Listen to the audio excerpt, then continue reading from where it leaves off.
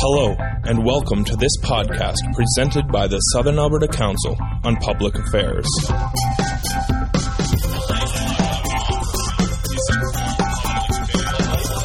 This is Jessica, and I have a question for Maaike. I was wondering if you could speak on Professor Brown's comments regarding the rights or lack thereof of a fetus to inhabit a woman's body. That is my question. Yes, thank you. That's a great question. Do I need to repeat that? Or? Please. Would you like to repeat that? Please, yeah. Can you please comment on Professor Brown's remarks about the rights or the lack thereof of a fetus to inhabit a woman's body? Thank you. Yeah, that's a great question. The analogy that Professor Brown made was that to organs. So just like I don't have the right to use your kidney if I need it for my survival, the preborn don't have the right to use their mother's body or their mother's uterus, and that's why she should get to decide. I think that when it said it's her body, it's forgotten that there's two bodies involved in case of a pregnancy. But when we make the analogy to organs or to kidneys, what we need to look at is the purpose of a kidney and the purpose of a uterus. So the purpose of a kidney, it's created, it's in our body for the proper health and functioning of our body, whereas a uterus serves for no other purpose than that of our offspring.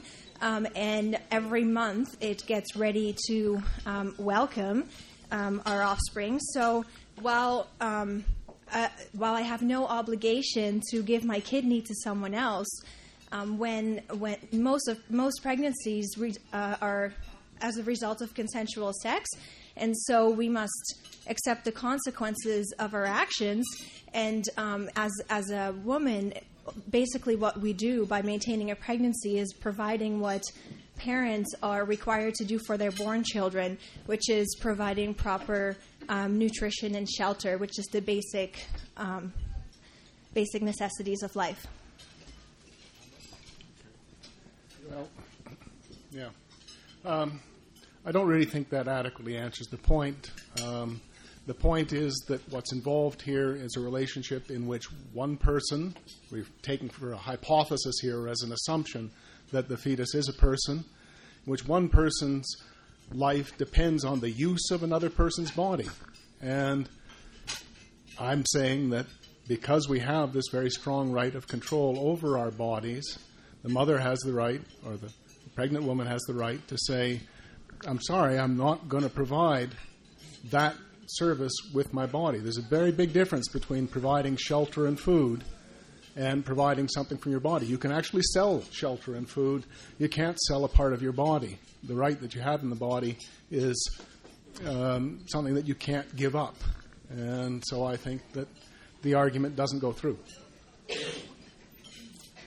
I have a question for Professor Brown, and thank you for being here, both of you. And so you had mentioned the capacity of awareness. Now, this week my son had a serious car accident in which he had sustained a head injury. Right. If you consider the capacity of awareness, does a person in a coma not constitute a person, or does a severely handicapped person who does not have a capacity of awareness not constitute a person as well? Well, my view on this is that there are vague boundaries. There's no clear line. And so my preference is to draw the line very conservatively. So when we look at someone in a coma, it may well be the case that there's no more potential there for awareness. Or it may be temporary, right, as it sometimes is with comas. And so I don't think that we rule on that, oh, well, there's no person here in any kind of hasty way. So you would agree that they are persons? I would, in those cases, yeah. I would defend their right to be, and they are considered persons under the law, under those conditions. So basically what Professor Brown has done with that point is say that the preborn don't have that awareness yet, that they don't have that level of development yet, which we know. But he hasn't made the case for why that should matter. Because obviously that goes back to our development, which is, our age, and which is because of our age. And if we pick certain things in our development to determine whether a person should have the right to life or not, anything aside from our humanity, that is completely arbitrary, because for him that is a good point, for someone else it might be that, it might be something else, and that's why we make the case that it should be our humanity, because that is what we all have in common. Thank you. Thank you. My question is for Professor Brown. You're not in favor of criminalizing abortion because of the harm that may come to women through unsafe abortions. You cite the use instead of things like contraceptives and sex education to decrease the number of abortions. Would you then be in favor of legalizing the murder of born people to decrease the risk of harm to the murderer, and maybe just instead rely on programs like anti-bullying to decrease the number of murders in general? That's a very strange parallel. In fact, I think it's pretty offensive.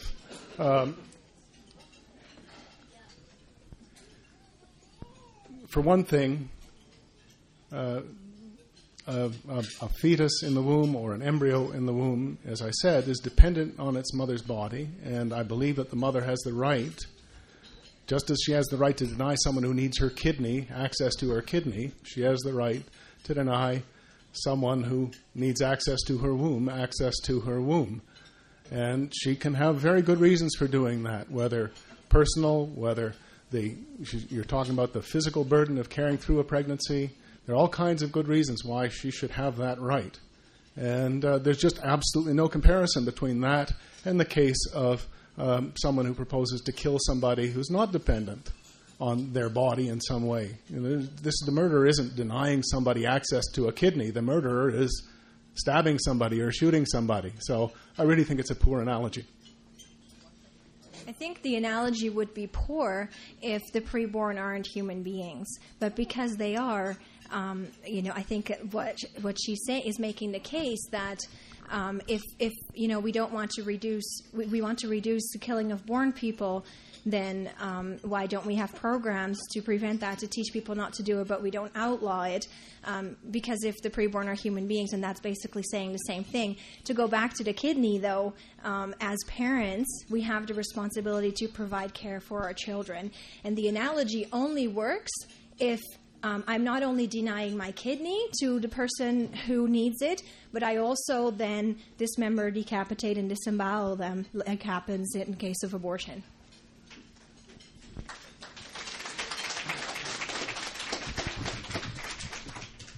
My name is Frank Toth. Whoops. You all know me by my letters. For the last 75 years of my 90 years of life, I've done research, writing, and reading, all right?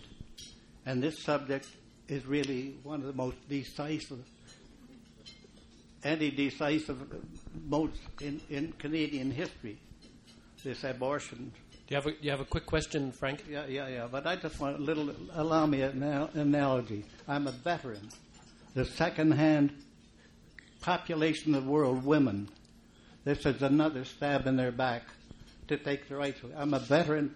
I observed thousands of bodies, mutilated bodies, in the war. And we have not pounded the pulpit against war. What would happen if all the religions in the world got together and fought for peace, for God's sake, for peace to prevent the 5% that the greedy people that govern our world and cause wars? What would happen if the religions of the world got together and fought for peace and no wars? Thank you.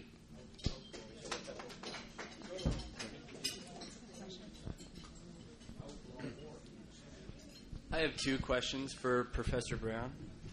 First question. Is a fetus human tissue?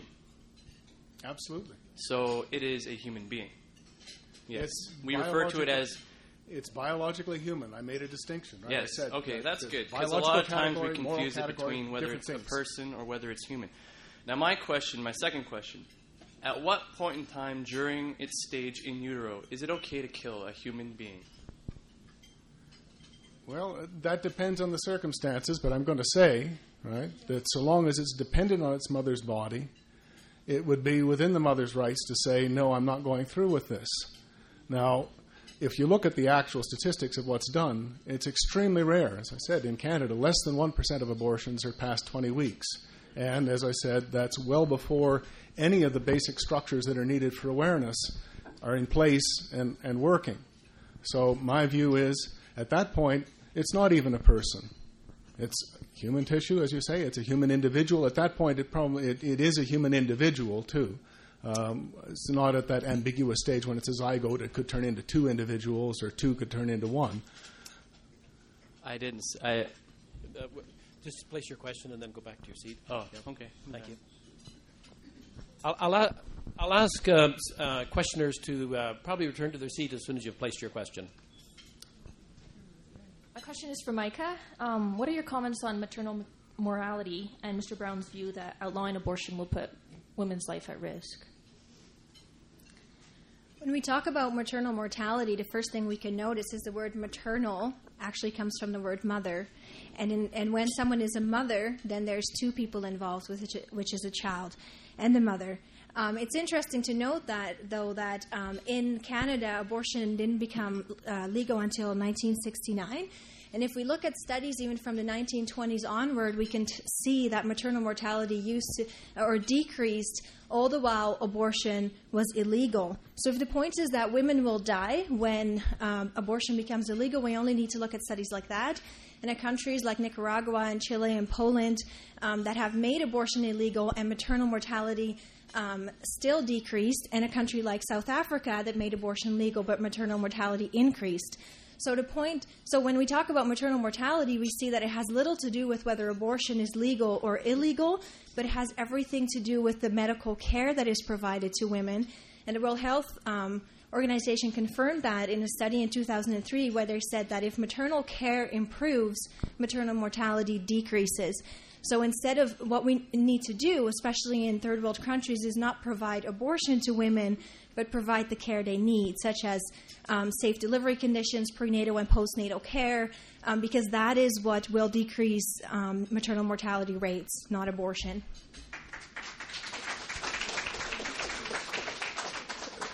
Just to start out, that's false. The maternal mortality rate in Canada is about 5.5 per 100,000 for women who go through a complete pregnancy. The mortality rate amongst women who have an early abortion in Canada is 0.1 per 100,000. So there are real risks attached to pregnancy. And furthermore, where you see illegal abortions, you see more deaths related to abortion. That's true in South America. It's true in Africa. It's true in parts of Asia. So the sort of playing games with cherry-picking particular comparisons that we've just heard is just more dishonest debate. This is not a serious discussion going on right now, and again, I'm disappointed. I would encourage you to look at the studies that I quoted, which is a World Health Organization study of 2003 and a Lancet study of 2010. Thanks, both of you. Next question. Jeffrey Catt, my question is for Dr. Bryson. Is it Professor or Dr.? Brown. I'm sorry, Brown. I'm sorry. It is a fact that in our culture, we learn at the age of 12 or earlier, before our bodies are sexually mature, we learn what our sexual organs are for. We learn that they are for reproduction of our species. We know that a woman carries a baby until it is born. We know this. So therefore, engaging in sexual intercourse is inherently giving permission for consequences of all kinds, the transmissions of infections and the production of a new human being. Why then can we not understand that it is inherently consent to the possibility of becoming pregnant? As a man, I consent to the possibility of becoming responsible for this child. Why should not we all accept responsibility for our sexual behavior, be it pregnancy or fatherhood or such, and follow through and mutually agree whether we're going to raise it ourselves, share the responsibility, or whether we're going to put it up for adoption. Why should this other human being, this third one that has no voice, why should it be denied a voice? And why should we define it for our convenience and not because we have a sense of humanity beyond ourselves? Thank you.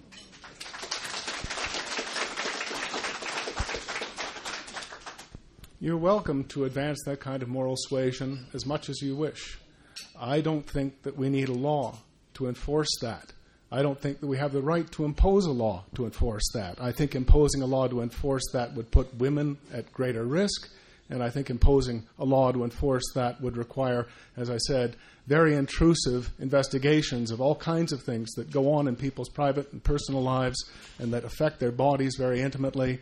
And so I think, as a policy prescription, outlawing abortion would be absolutely the wrong response. Go ahead and offer your moral suasion and ask people to take responsibility. Although people can, be helped in conditions where they do their best and things go wrong. And that happens all the time with respect to contraception occasionally, with respect to other aspects of our lives.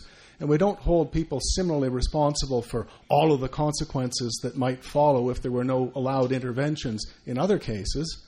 Right? We actually provide heart surgery to people who haven't taken good care of themselves.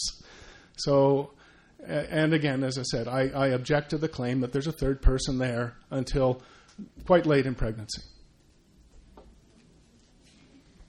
If we expect men to pay child support for the children of their partners that they do not want, the claim we are making is that they should be responsible for the consequences of their action by consenting to sex. So then let's be consistent and demand the same kind of responsibility for consequences from women, because we're asking that from men. And just because we ask that kind of responsibility, of course, doesn't mean we can't provide support, because we're not saying that we're going to leave these people to themselves. We should still provide support because people obviously are in difficult circumstances. Thank you. My name is Mary Shillington. Thank you to both of you for presenting your points of view. And I am actually pro-choice. I'll say that right up front as a social worker. And I am a person who has adopted 2 children that wouldn't have been able to have those children if those mothers had not chosen to carry to term. But I still strongly believe that women need to have that right to make that choice. And if the father is involved seriously, then I think he should also be involved in that decision. My point of issue, though, is with the video you showed. It was very graphic. I didn't mind that, but I did object to the fact that the last baby was shown, the last slide was shown, in which the baby was older. And when we know the stats about how many abortions happen in that portion, I think there needs to be some kind of clarity about why that particular slide was shown, because most people would not be making that choice unless it was a health issue of some kind. And as a person who has had health issues, if I had had a child at that point, I would want to know that. And I know I've done grief work, and I've dealt with lots of people who have had abortions for a variety of reasons or had stillborn. And so if the child if it's an ectopic pregnancy, there has to be an abortion. So I'd like your reaction to why there was not a clarity on that last slide about what that it was an older number of weeks. So just to clarify, you would like to know why we showed a picture of the older child? I think it was 27 weeks. Yes. The abortion was at 26 weeks, I believe. The reason for that is because what we wanted to do in the video is show what abortion does to preborn children. And while the majority of abortion do happen in the first trimester, as Professor Brown has mentioned as well, there are children who are aborted later on. The examples you used of abortions for health concern are almost always done in the first trimester. So I guess if it doesn't really matter when you kill someone, it's wrong to kill someone. So while the last picture may disturb us more because the baby obviously looks more like us and looks more like a human being, it doesn't change the fact that abortion always ends a life. So if we oppose to abortions that late, as it seems that Professor Brown is doing, then my question would be, why is it okay to kill them when they're younger, when they're the same people? Quick answer. A couple of things. I think those pictures are pretty disturbing, and I think that they're meant to be. And I think that, again, that's an abuse of the terms of a real, honest debate.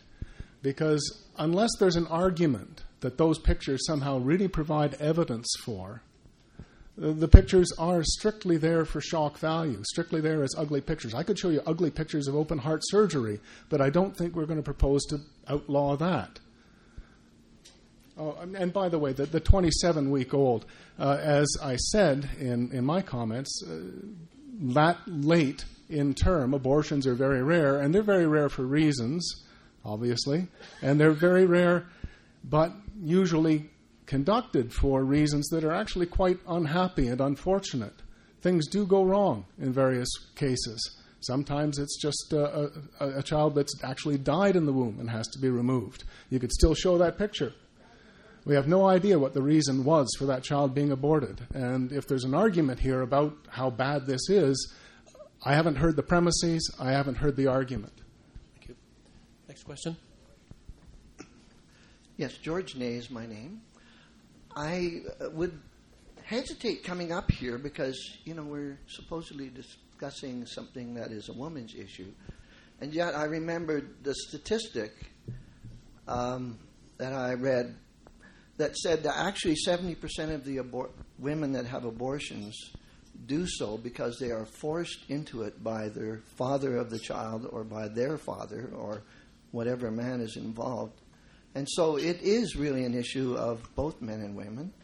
And the second thing I wanted to say is I was a little bit disappointed that Dr. Brown, called into question some statistics put out by Pro-Life, which I don't know if their study is valid. Neither do I know if the study that you referred to in terms of abortion people who've had abortion getting breast cancer.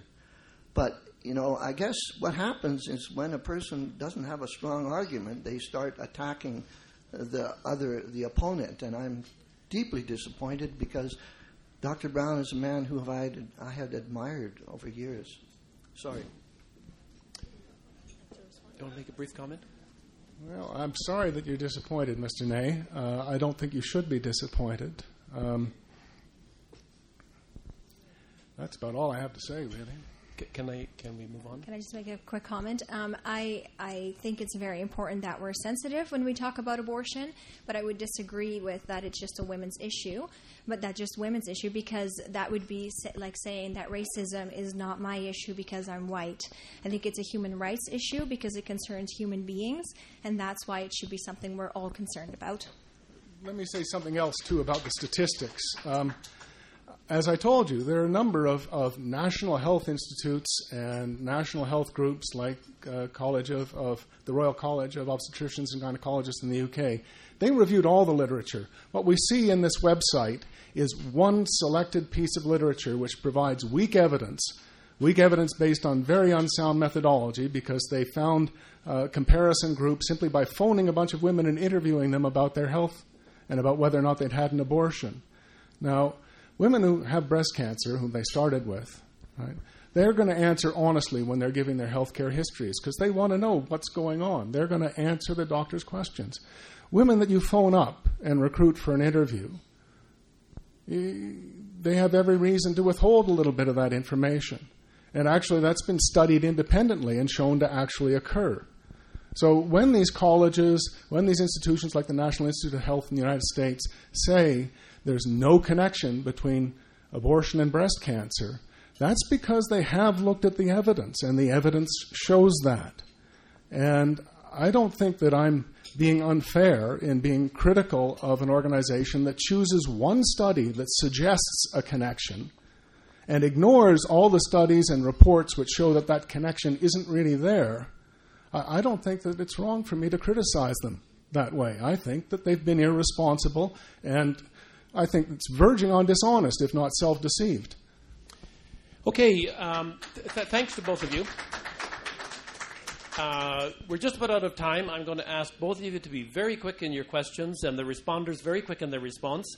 And then I'm going to keep you after school about 5 minutes, but then we'll let you go. My name is Jennifer Butine.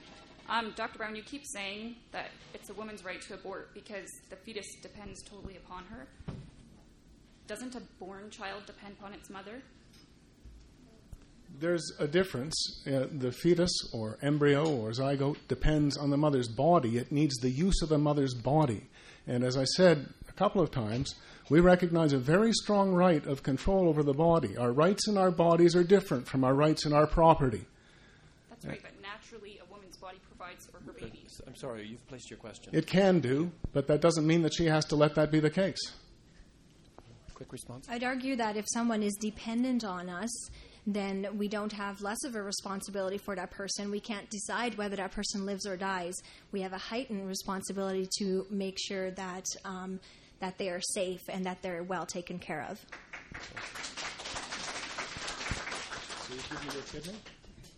Hi, Tessa Brown.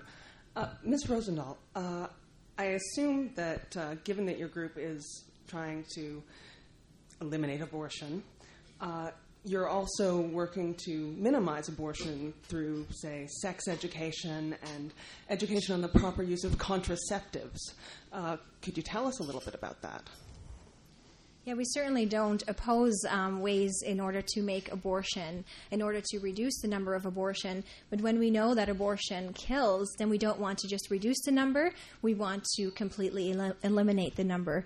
When we talk about contraceptives, what I would say is that the kinds of birth control that act after fertilization, like the IUD or the pill or the morning after pill, would still end the life. So we would oppose to that. However, regardless, there's many groups, pro-life groups across the country that provide programs such as you're talking about. We have worked together with groups that in Calgary as well. But the purpose of our organization is to educate about the inherent value of human life from conception to natural death, because in order to change public policy, we first need to change public opinion. And that's why we want to educate people about that, so that abortion becomes unthinkable and will not even enter the minds of women who are in difficult circumstances, because then, regardless of whether we're in a difficult circumstance or not, we know that that's not a reasonable or ethical option.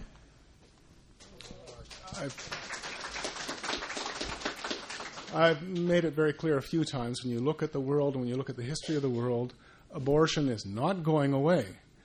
The rates are higher in many countries where it's illegal than they are in Canada. So the notion that somehow or other we can make it unthinkable and it will just go away is a fantasy. That's not the way to reduce abortions. It doesn't work where it's been tried.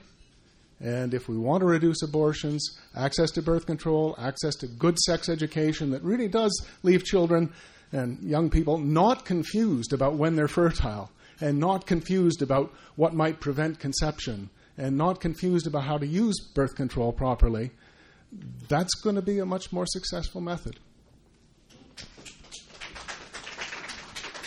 What a wonderful pair of passionate presenters we've had, and how fortunate you are to be part of that discussion. And thank you for being here, and thanks to our two presenters.